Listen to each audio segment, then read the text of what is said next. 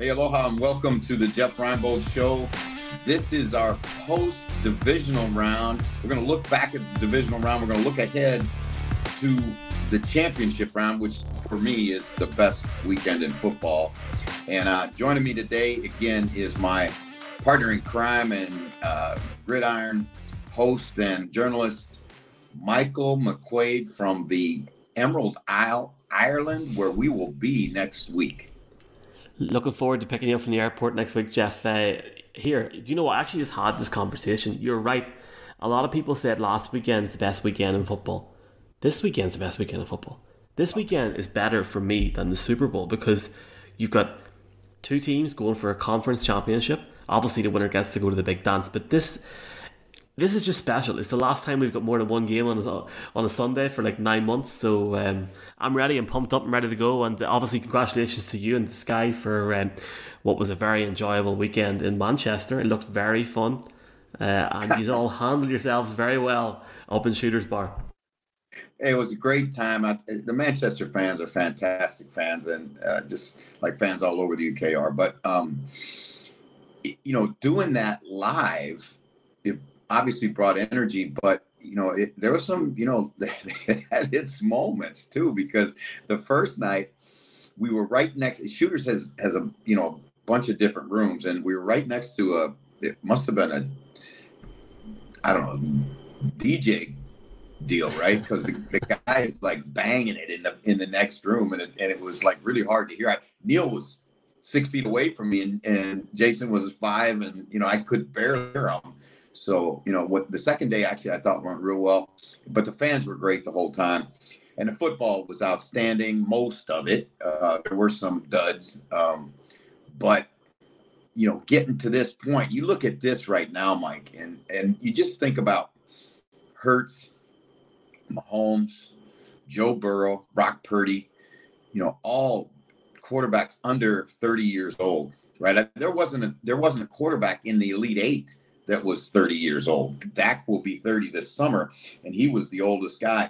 And, I remember back a couple years ago, we were in, real concern as we watched Peyton, leave the game, and Brady was leaving the game, and Rivers left the game. And, that veteran group, Matt Ryan you could see his start to go down, that veteran group was falling away, and we didn't know who was going to replace him. But youth has really been served. I think these quarterbacks played outstanding, most of them.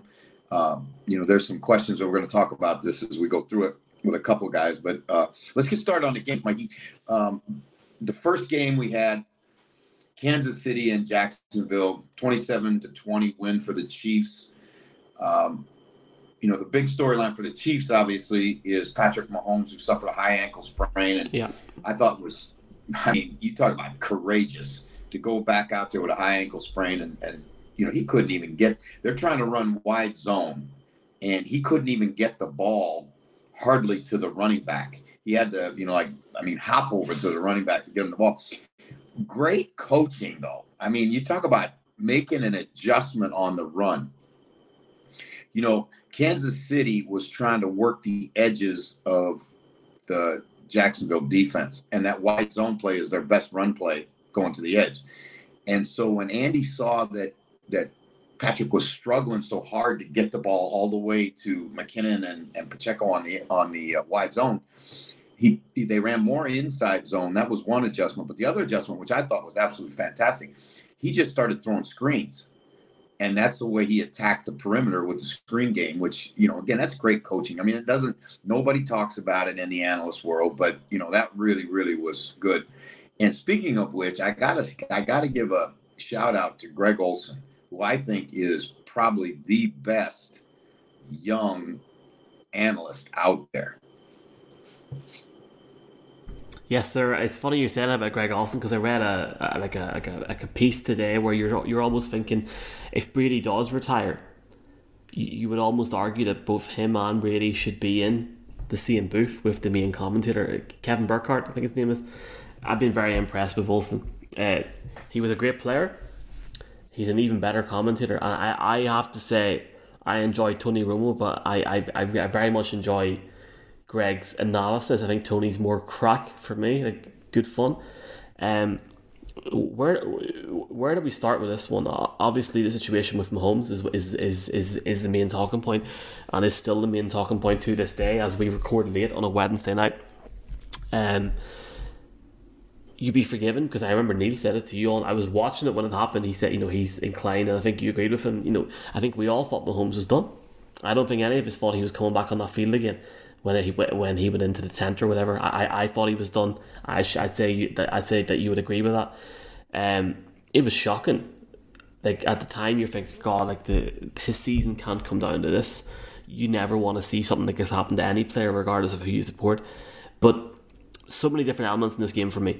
The way that Mahomes was able to come back into the game and try and get some sort of efficiency on the offense. The Jaguars, Jaguars defense, who, yes, they did let in 27 points, but they done their job. They held the Chiefs to 27 points. Forget about the whole situation with Mahomes and Chad Henne. Chad Henne's incredible drive. They held their own. If the Jags had one or two more things, they would have won that game, Jeff. I think there's some things we can talk about, and it particularly pertains to playoff football. And as the listeners and the viewers, really start to analyze the game, you can really see how you win and lose playoff games. And, if you look at Kansas City winning, obviously the things that they did extremely well, they didn't turn it over, right? That's number one. The second thing, and this really was true throughout the playoffs, they ran the ball well. When Pat went down and they had to depend on the running game, or lean on the running game more than they normally do, they were able to do it. Pacheco was really strong, and you saw how left-hand dominant they are in the running game, because they're going to go behind Orlando Brown, and they're going to go behind Joe Thuney, and they're going to go behind Creed Humphrey, because that's their best side. And if they go to the right, it's usually to cut the ball back or to go to the edge. So I thought they ran the ball extremely well. I thought Kelce had an outstanding game.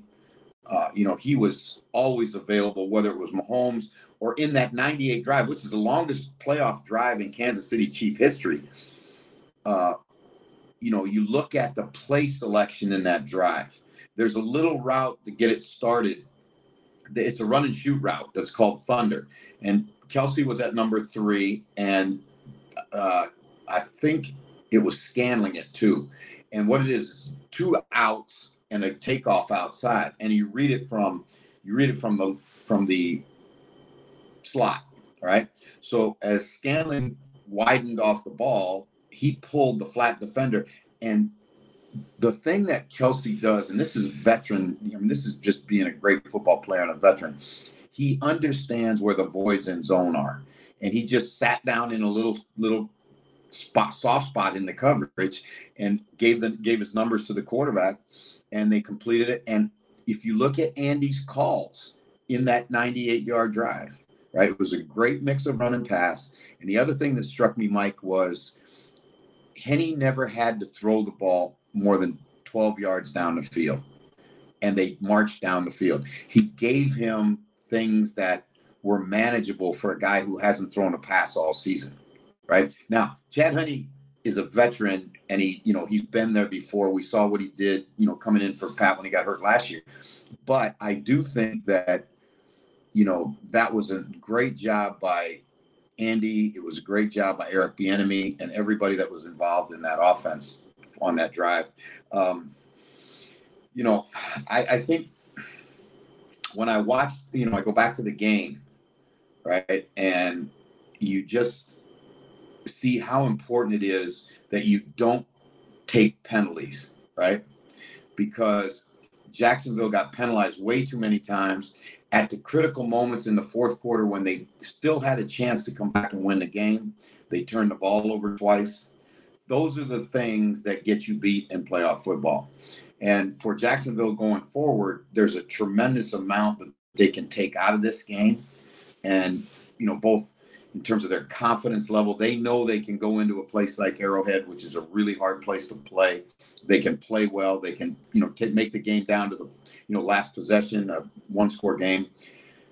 But I think for them to take the next step, obviously they've got to become a smarter football team, And when I say smarter football team, I'm not talking about their IQ. I'm talking about their ability to, not penalize themselves, not drop the ball. I mean, Agnew's got the ball at the 4-yard line, and he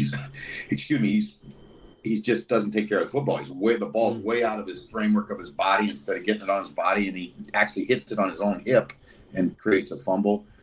And then, Trevor tried to squeeze the ball in where it didn't belong, and that's how you get 2 turnovers at the end of the game and weren't able to come back. But I do think that they have made tremendous strides this year. I think if you go back to the London game, there was people in the press box when they were getting beaten in the fourth quarter. I think Trevor threw a pick, and there was people talking about Trevor Lawrence as a bust. Look how far they've come from then. Look how far they've come in 2 or 3 months. It's superb. And yes, the story, as you said, the story of this offseason will not just be about learning. It'll be about evolving into this next generation of this Jaguars team with Doug Peterson, who has done a superb job, and for me is coach of the year. I think by a country mile.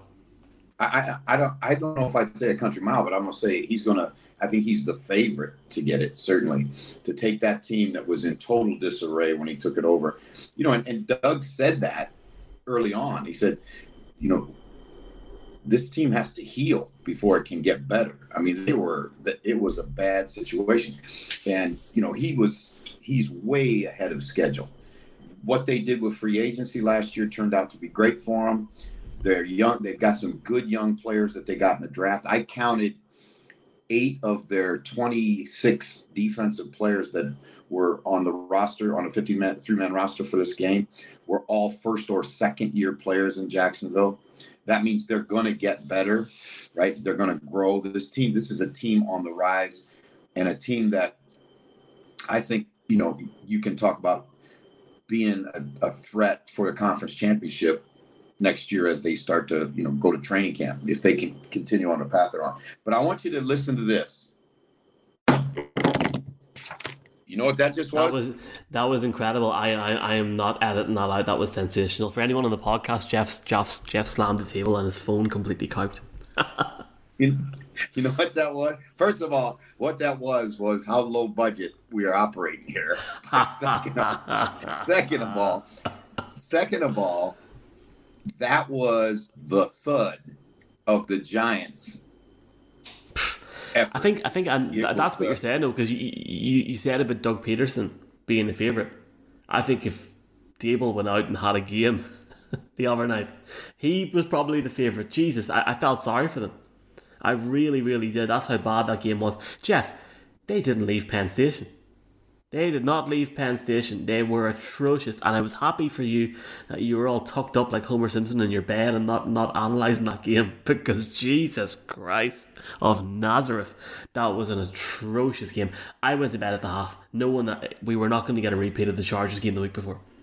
Shock. No, I mean, it was total domination on the line of scrimmage. Right? There were 2 games I thought in this weekend in the divisional round that were dominant performances. And the first one was by the Eagles, particularly up front. The Eagles offensive line, Mailata and Dickerson and Kelsey, Seumalo and Johnson, those guys, man, I mean, they just mauled the Giant defense. They had a 71% completion or a third down conversion rate, Mike, and they rushed for 268 yards. Now, just so the fans kind of get a sense, if you rush for 150 in the NFL, that's considered a really, really good day. They rushed for 268. They had 5 sacks in the game, right? Now, we said, and it proved out to be true, that Evan Neal, the rookie right tackle at New York, has struggled in pass protection all season. And Hassan Reddick just put him through the ringer.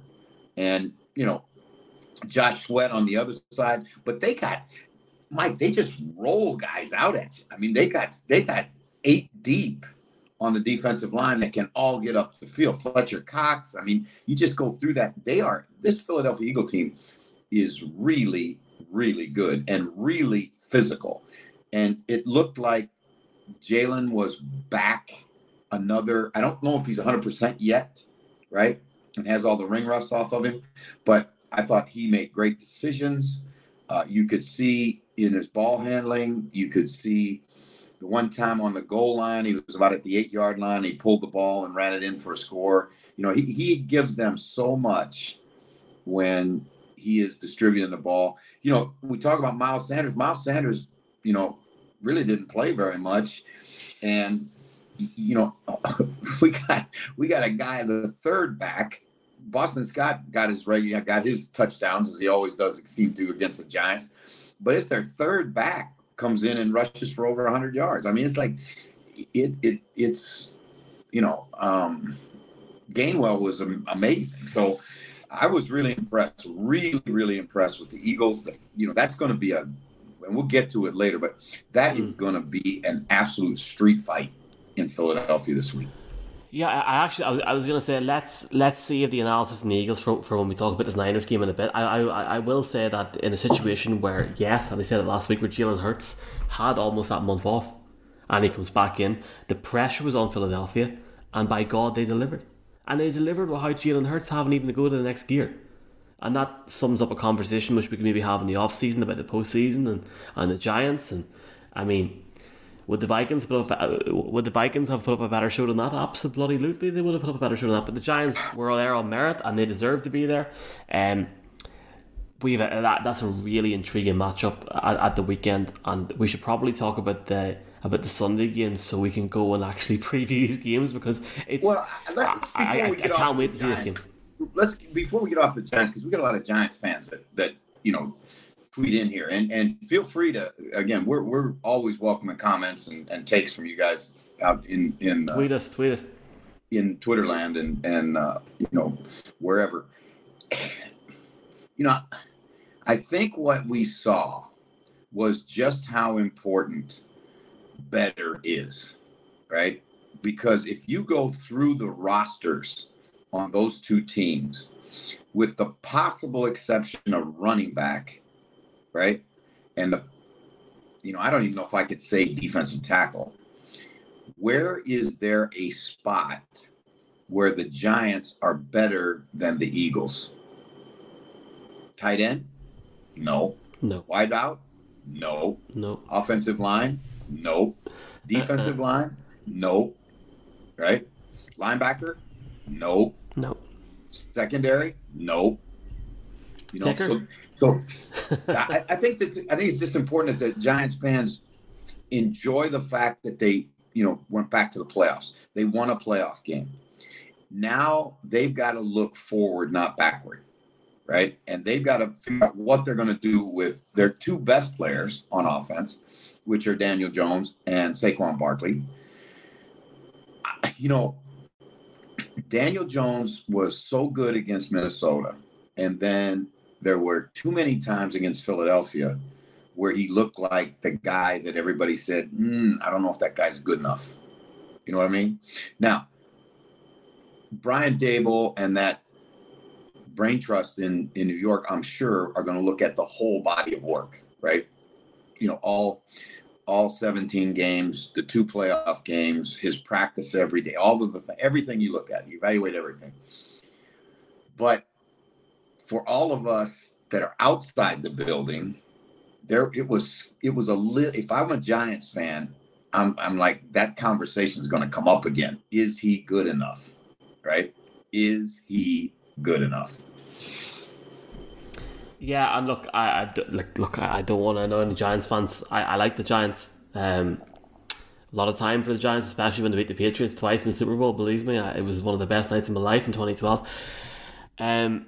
I think that's a very, very, very valid conversation to have, and I think it's almost a kicking the can down the road with Joe Schoen and Brian Daboll at the minute, because I watched the press conference on Monday or Tuesday, and they were very, very like, oh yeah, Daniel will be back. We want to build a Super Bowl winning team around Daniel Jones. Daniel Jones made some incredible improvements this season. There is no doubt in that. And what Brian Daboll done with that roster to get it to where it needed to go to was sensational. But are you telling me by keeping Daniel Jones and Saquon Barkley on, frankly, expensive enough deals in terms of what they can get out there in the market, is a good move? I certainly don't think it is. I think the Giants should go in and try and draft a quarterback and build around him. I really, really do. If they believe in the rest of the team, or if they believe in Coach Dable for him to assemble a team, okay, keep Saquon, go get a quarterback.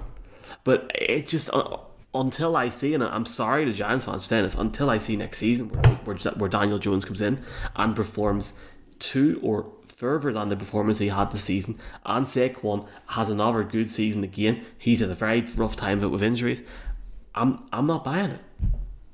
I'm not. Well, I think it stinks. It stinks of a 7-10 football team next year, Jeff. I don't want to say it, but it does. As it stands, if they keep Daniel Jones there, that's how it is for me. I'm really sorry. Well, I think that's a valid argument. That's a valid point. I mean, and that's one of the things that we're going to chew up over the offseason. It'll be interesting to see how they do it, because you can't franchise them both, right? And franchising a quarterback is way more expensive than franchising a running back, right? So, I don't know. I am sure that there are conversations right now in that building with Saquon's people and Daniel Jones's people about how they want to get this done, because both of the players have expressed that they want to stay with the Giants. And I don't think that's just talk. I think both kids like playing there. I think they like Dable. They love it there, and they love Dable. And I think what they've been able to do, Jeff, with Joe Shane and Dable is incredible. To give Daniel Jones that confidence is, you don't see that in every franchise. You don't, and it's superb to see. All right, so we're going to move from one ass kicking to another one, and and this one shocked me. Like I could have foreseen I didn't think it'd be as bad as it was for the Giants, but I could see. I mean, they were on borrowed time. They're just not good enough right now, and it's not a criticism of the Giants. It's just the way it is, right? They had a great season, but I, in no way, shape, or form, ever expected the Cincinnati Bengals to walk into Buffalo, New York on a cold, snowy night, and Damar Hamlin's in the house, and go out and absolutely throttle, and I mean throttle, the Bills. Because it was,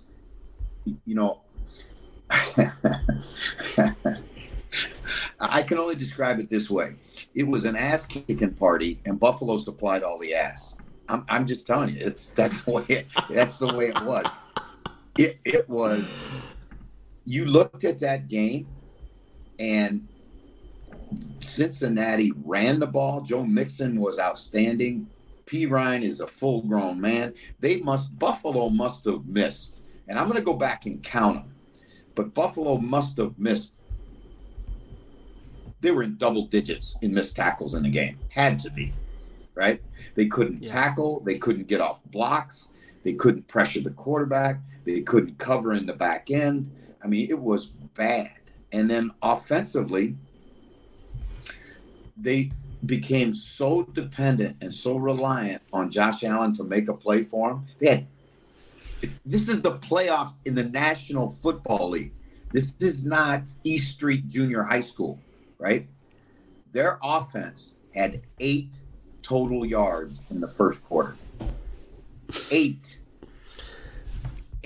That's shocking. You got to get 10 to get a first down, right? So think about that. And again, it really surprises me. Nobody's jumped all over that. 8 yards in the first quarter, and they couldn't get off the field on defense. So every Cincinnati drive was like it was 9 minutes long, right? So the offense is over there sitting on the sideline, getting cold. The defense can't get off the field. Then when they go out there, Anarumo doubles Stephon Diggs, which everybody should. All right, you're not going to let him beat you up. And they had no answer. They cannot run the football. They can't. They won't. They don't. It's like an afterthought. And one more time in the playoffs, right? I hate to sound like Jim Moore, playoffs, but in the playoffs, you have to run the football, right? So Yeah. the Bengals did, Buffalo didn't. Buffalo threw 1 interception, Joe Burrow 0, right? They got no field position out of their kicking game. So you look at the game, and it was maybe more of a throttling than the Giant game was. It really was. I was embarrassed for Buffalo. I really was. Where do I start here? It certainly wasn't something that I seen coming in the manner in which it was coming. You could see a situation where Cincinnati go in and win a close game. There's 2 elements to here for me. It was, first off, the defense for Cincinnati and the work done by Lou Anarumo.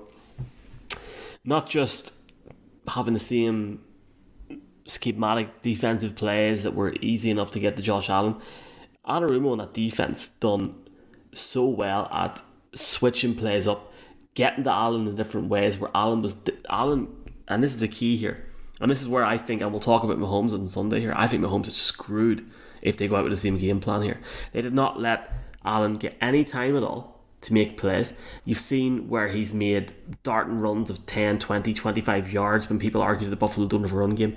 Well, Cincinnati got to him and didn't even allow him to move at all. And obviously there were plays where I think there was a couple of drop passes, but for the majority of the game, the defense had it. And in the week before with the Bengals and the Ravens, and you've seen, and we talked about this last week, serious problems for Joe Burrow with his offensive line. In my opinion, they were serious against the Ravens. We've seen it in the scoreline. They get over the line. Wow, what a performance from Joey B. That guy is, I mean, we knew he was for real. I mean, he took his team to a Super Bowl last year, damn it. He won in Kansas City. Jesus, Jeff, he's some player.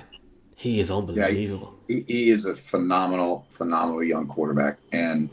But you think, Jeff, I really don't mean to jump in, but I want to get your thoughts on this because I know you're going to talk about the game. You feel like, as a Broncos fan, I remember the game against the Ravens, and we felt in the playoffs years ago, and we felt this was our year. And that gut-wrenching feeling when Joe Flacco makes that play, gets the ball down the field, you know it's over. I think Buffalo fans are not going to admit it. I think they've missed a huge window here. I think this was their year. I think this was the year for the Bills, and they've messed. Well, I think every year somebody steals somebody else's year, right? And you look at it, it's just the way the game's played. But certainly, it's going to be tougher now in Buffalo, right? Because they're going to have to pay him now, right? So you can't pay everybody. And we talked about this on Inside the Huddle. They have been desperate for pass rushers off the edge in Buffalo. They've drafted them, Boogie Basham, Rousseau, Epinesa, right? And they're not getting any production from those guys, right? Ed Oliver is their best inside player, and he's kind of hot and cold guy. Those are their draft guys. Those are the guys they're dependent on, right? And now, did they miss Von Miller? Yes, they missed Von Miller. But this team, here's where I think Buffalo's fatal flaw. Buffalo's not big and physical enough on the front, on either of the two sides, to be in a game like this where you gotta man up. And think about their defense. Their defense is built to do what? Play from ahead, because that's what they expect their offense is going to do. Score early, score often, and the defense can go out there and play all the zone that they love to play, and they've got great coverage linebackers, right? Now, Milano was a college strong safety, right? He is a great will backer in the NFL as long as he doesn't have bodies on him, right? Because he's not very big, right? Tremaine Edmonds is the same. He's a sideline to sideline linebacker. When they started going north and south with Joe Mixon, and again, remember, this is a Bengal team, Mike, that had 3 offensive line starters not in the game.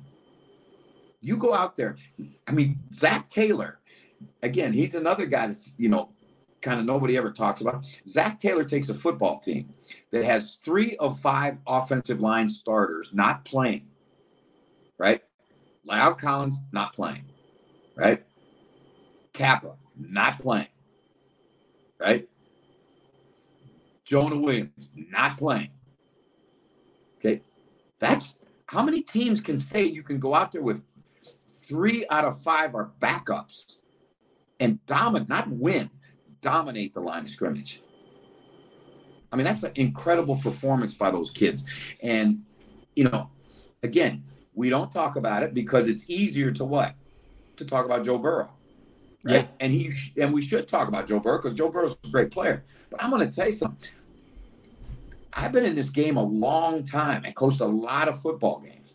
And to lose 3 of 5 starters, right? Jonah Williams, whether you think he's a great player or not player, he's a first-round draft pick, right? Kappa, they went out. He was a priority free agent signing in the offseason. Lyle Collins has been an all-pro. Those weren't just guys. Those were 3 really good players and really important players. And you put backups in there and shuffle it all around and go out and perform like that. Ted Karras, who they brought from New England, the center, right? I think he may have been Miami but he's originally a Patriot, has done an incredible job calling protections and getting that front screw. They're so solid. They don't make mistakes. They don't turn protections the wrong way. They don't do any. You saw in the Jacksonville game, like one of the safeties from Jacksonville walks up in the B gap, and the guard lets him run right through the B gap and hit Trevor right in the face, right? That should never happen. And, Jacksonville was playing all their starters and that happened. These guys were out there. They only played together for a week. And what do we say all the time about offensive linemen? Just like defensive backs, they have to learn how to play together, right?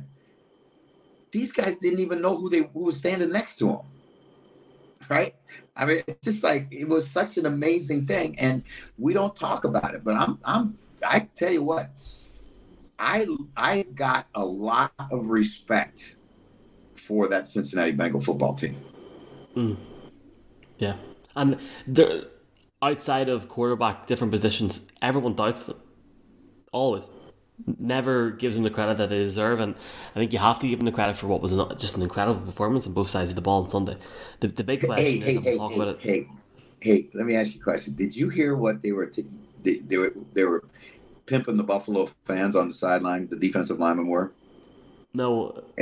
And they said we'll see you all from Burrowhead. They're calling Arrowhead Burrowhead. The Kansas City fans will be hot for that one now. Yeah, like I've seen a few videos where they were saying that I've seen some Chiefs fans going that they want Burrow, they want the Bengals in because I think they know exactly what's coming. Let's quickly look at that Cowboys-Niners game and then we'll get into this weekend. I guess for me, Jeff, starting off with, wow, you expect Purdy, who was nominated for Rookie of the Year today. Purdy was always going to have a difficult game at some point, and he's still, obviously no passing touchdowns or rushing touchdowns on the day for him, still finds a way. The biggest story of this game for me is the Cowboys and Dak Prescott. What the hell is that last play? Take? What's your take? I'm anxious to hear what your take is. Choker. Complete and utter choker. I don't want to sound like Skip Bayless here, but he has a point, and I never thought I'd say this. Do you think Cooper Rush would have went into Santa Clara and scored 12 points with that offense the other night? It beggars belief. Now, I understand you have an issue with Pollard going down, and you might not see Ezekiel Elliott get enough production. That's fine. Throw the ball down the field. You're Dak Prescott for the Dallas Cowboys. 12 points. And, okay, Niners got a hell of a defense, and Bosa can sack lads for days. That performance, how we're sitting on a Wednesday night and McCarthy still has his job, is beyond me. What the hell has Mike McCarthy got in Jerry Jones? I'd love to know. The thing about championship teams is grinding out results when maybe you have it difficult. The Niners grinded that out. Even when they looked comfortable in the third and fourth quarter, they still grinded out a victory when they only scored 19 points. Like other teams would have took that team to, they would have took the Niners to overtime, made it 19-19, took them all the way. They grinded it out. They won the game, and they now have to go and face a beast in Philly this weekend. The Cowboys, just again, was it the 7th time in a row, Jeff, that they were out in the divisional round? Just embarrassing, man. There's no other way to see it. Was there many Cowboys fans in Manchester at the weekend that you were speaking to? Or yeah, there were a bunch of them, and you know they've got a passionate fan base everywhere you go. But I think the reality is the reality, right? You know, Jason said this on the broadcast, and you know he played there and he understands the culture there. And he said it's all about winning Super Bowls in Dallas, but the reality of it is they haven't won one since the 90s, the early 90s, right? And so the reality of that football team is they're not good enough. Their defense is good enough. That defense, Dan Quinn, what he's done with that defense is phenomenal. Parsons is a rare player. He might be one of the most unique players in the National Football League. All the things that he can do, how he can wreck a game. Their defensive front and under Adam Derda is really good. They're better than advertised in the back end. The linebackers are solid. They play extremely hard, good football, team defense. Offensively, they have struggled, and Dak it's been tough. You know, I think you hit something in your initial thoughts. When you lose Pollard, Zeke, is just not that guy. He doesn't have the dynamic ability that Pollard has. So now Pollard, who running it and catching it the week before, remember, we said, why was Dak better the week before? He got 12 catches from his running backs and his tight ends, right? And he didn't have to push the ball down the field. San Francisco, you know, Dalton Schultz, what did he get? 4 catches? I mean, yeah, but he had the touchdown, didn't he? But he was very quiet outside of that. Very, very quiet. Yeah, I mean, and that's what I'm saying. He didn't see that kind of game again.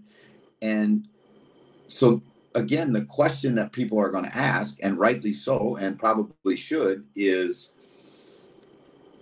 you know, can Dak put a team on his back, which he needed to do yesterday, and go out and make enough plays for them to win a football game? And, you know, it's $40 million you're paying him, Michael. Just do the economics. The guy on the other Never side, mind the cap hit for Zeke next year as well. $16.9 million cap hit for Zeke next year. It just seems like we're coming to the end of a cycle here for Jerry Jones. But why will he not make the call? Why will he not make the call to do something with McCarthy or Dak or someone? He's very chill. And usually Jerry is. Again, we're only a couple days post game, so I'm sure there's going to be off season changes, and there always is for every team. But I just think that they've got to really examine where they're going, because you got $40 million tied up in your quarterback, right? And you get beat by a quarterback that's making $985,000, right? That's I mean, I'm no math guy. That's $39 million difference between what you're paying the two quarterbacks. And, you know, certainly, even though Brock was not, quote, outstanding, he did not turn it over. What did I say again? One more time. He didn't turn it over, right?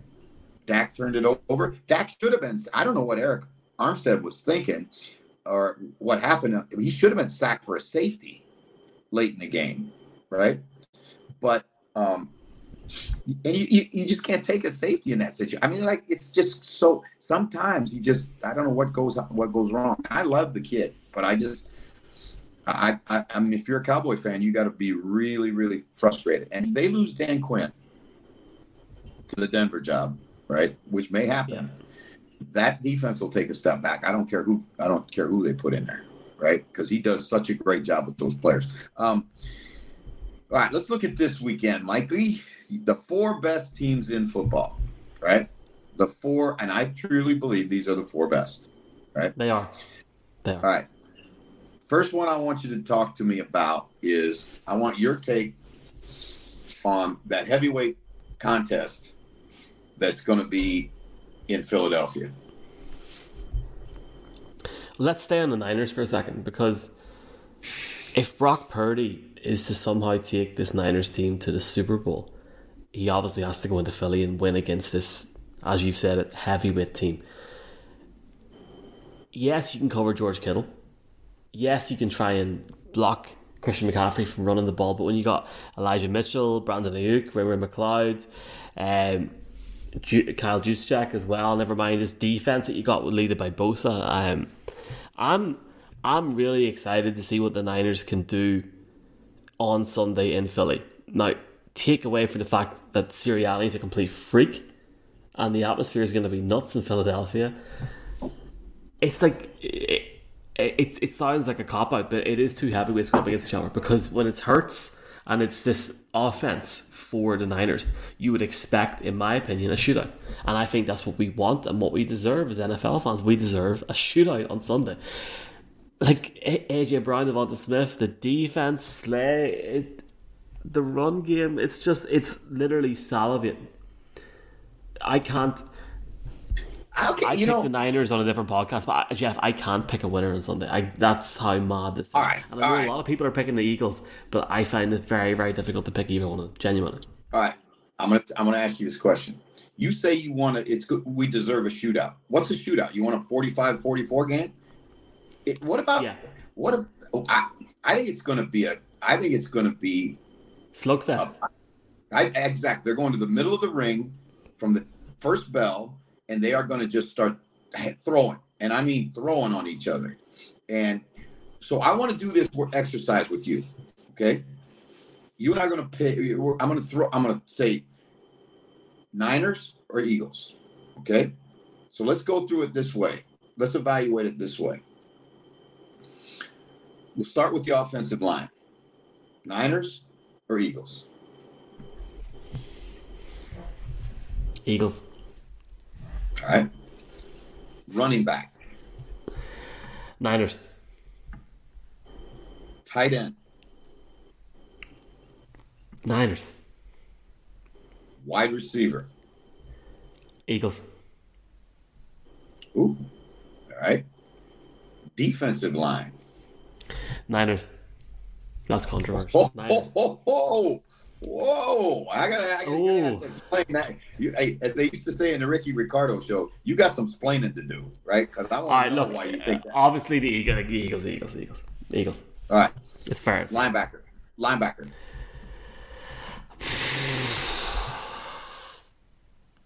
Eagles. Really? Linebacker? Fred Warner, Dre Greenlaw.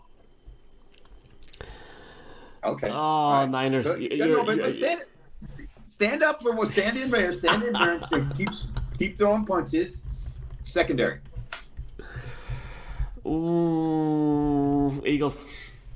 Okay. Eagles has to be. Again. Fullback. Fullback. Niners. Yeah, because the Eagles don't really play with one. But no. Okay, so the reason for that I wanted to do that was just to try and illustrate how even these teams are. Mike, it's almost like they're carbon copies in some ways, right?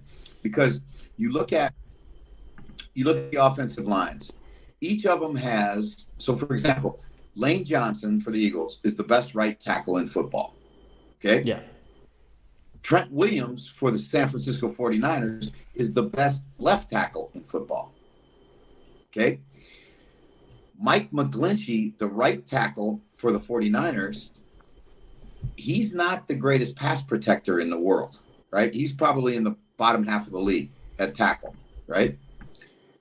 Jordan Mailata on the other side for the Eagles, exact same guy. Mauler in the run game, but has trouble sometimes in pass protection. So they're the same guy. Goddard is a poor man's George Kittle. He just doesn't block as well as Kittle does. But we saw last week he can make plays, right? He can, yeah. A.J. Brown, it was a great job last week of taking A.J. Brown out of the game because he really wasn't a factor. But as soon as they saw what was up, Hurts went right to Devonta Smith, and he had a great game, right? My question is, and there's a play on Devonta Smith's touchdown in the right end zone, right corner of the end zone. If you watch it close, A.J. Brown does a great job of blocking for him. But that's what San Francisco does every play. Those receivers are really good blockers. So I would give them the nod a little bit. Now, so the one position we haven't talked about is the most important position on the football field. Who you like, Eagles or Niners? Eagles. There you go.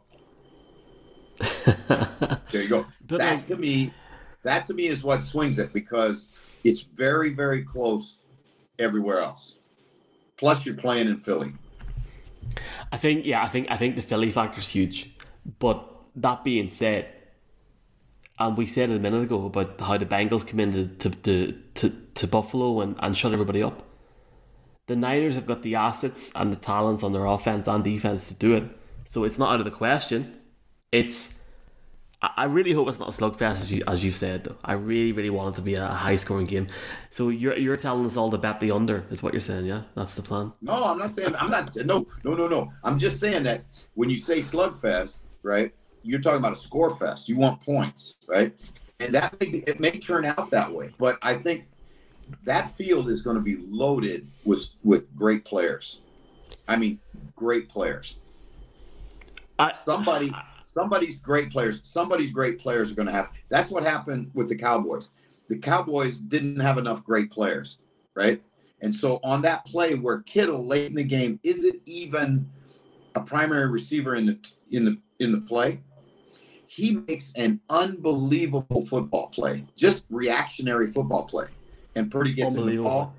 Yeah, and he's going to get hit. He's got the ball. He just catches the ball. He's going to get hit. And he has the awareness to turn his body and the guy misses it, right? Or you may have dropped the ball. It was such an incredible play. Now, who's got enough guys to make that play, right? So I think it's going to be an unbelievable game. I am so much looking forward to this game. I won't sleep the night before because it's like this will be the Super Bowl. I think to me this will be the Super Bowl. I think after the year that we've had in the NFC, and I'm not trying to be down on any team, I think in the year in which the AFC's been a complete juggernaut, I think we deserve a hell of a game here, and we're going to get a hell of a game here in this NFC Championship. I'll definitely sleep. I'm turning the phone off the night before, but I fully agree that Kittle play has actually been fire on TikTok. It's an unbelievable play. So yep. I'm taking the Eagles. Are you taking the Eagles as well? Yeah, and I picked the 49ers to win the Super Bowl, right? That was my pick from 2 months ago. But right now, I think if the game was in Levi's, Jeff, if the game was in Levi's, I'd pick the Niners. I agree with you. And again, now, I don't want to be overreacting to the fact it was the Giants that they smashed last week, right? Which is a little bit of a, concern.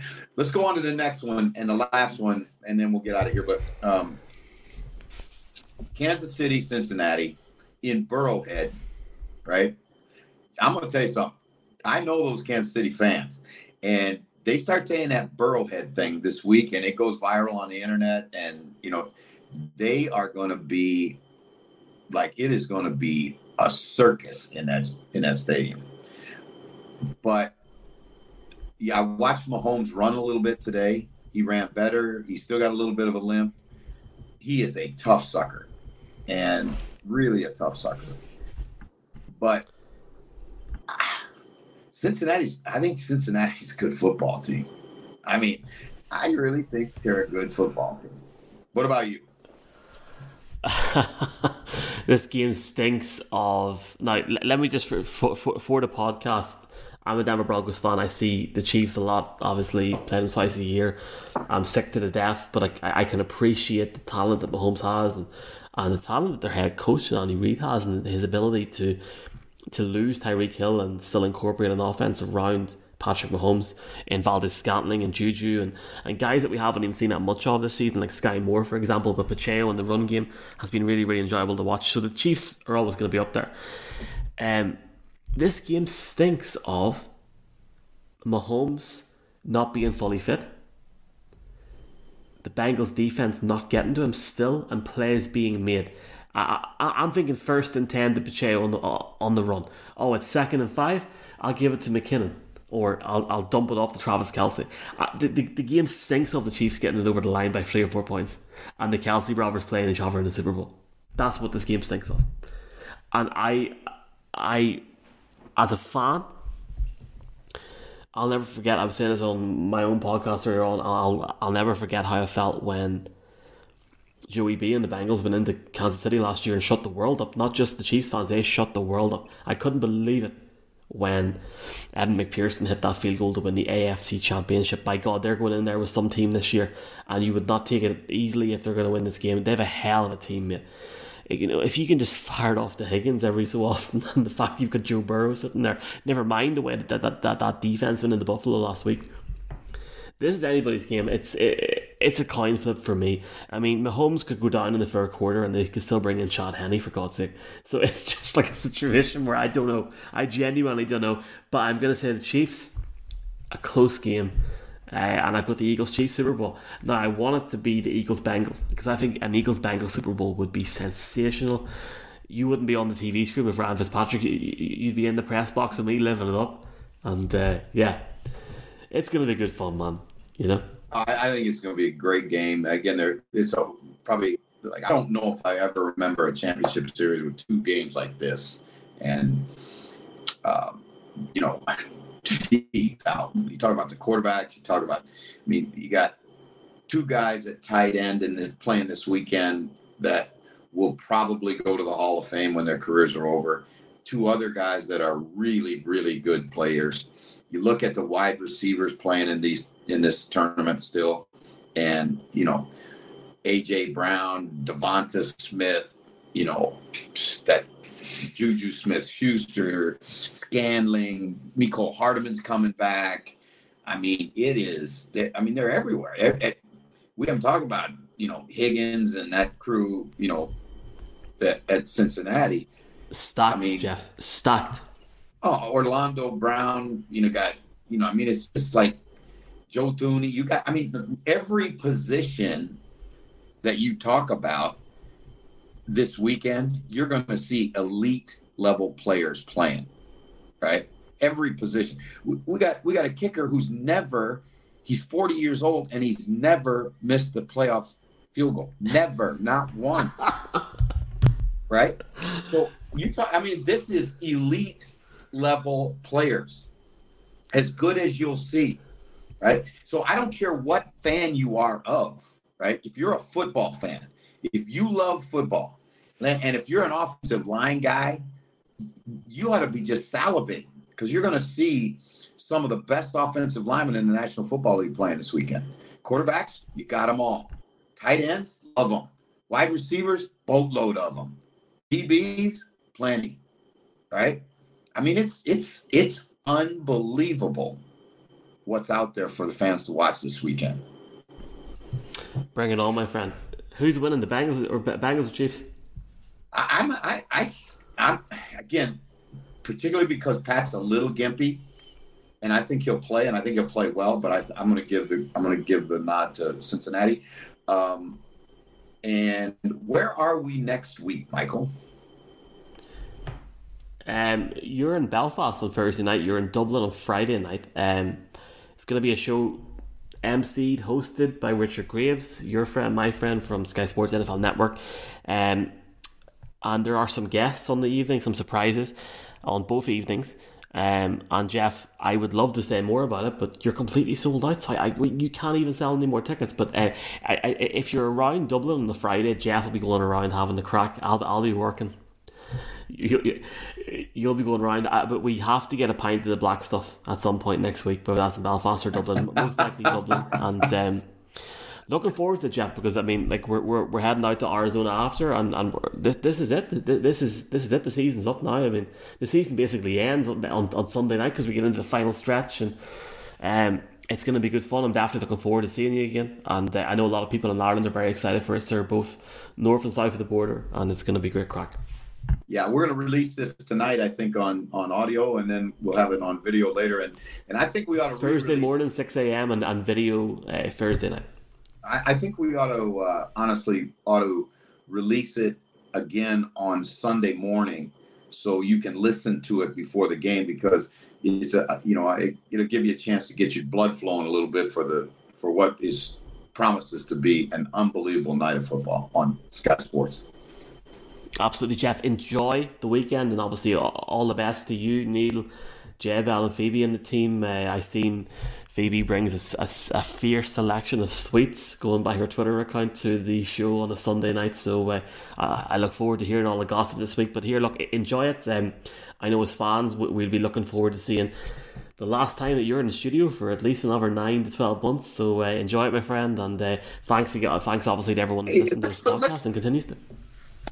Mike, let's put this out there. Let's put this little challenge out there.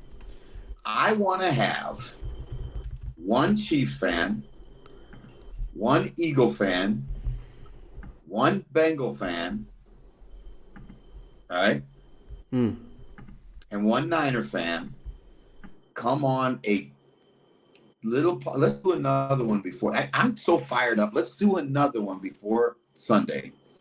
And have only one fan, right? So fan clubs out there, nominate your guy to come on this show and give us the reason why your team should win this weekend. Can we pull that off? I'll try my best. At the very, very least, a hype video, but I will definitely try.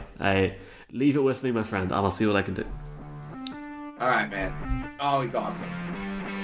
Appreciate everyone watching this. Jeff, thanks a million. Mahalo. I'll see you guys soon. Thanks for listening, folks. Aloha. Mahalo.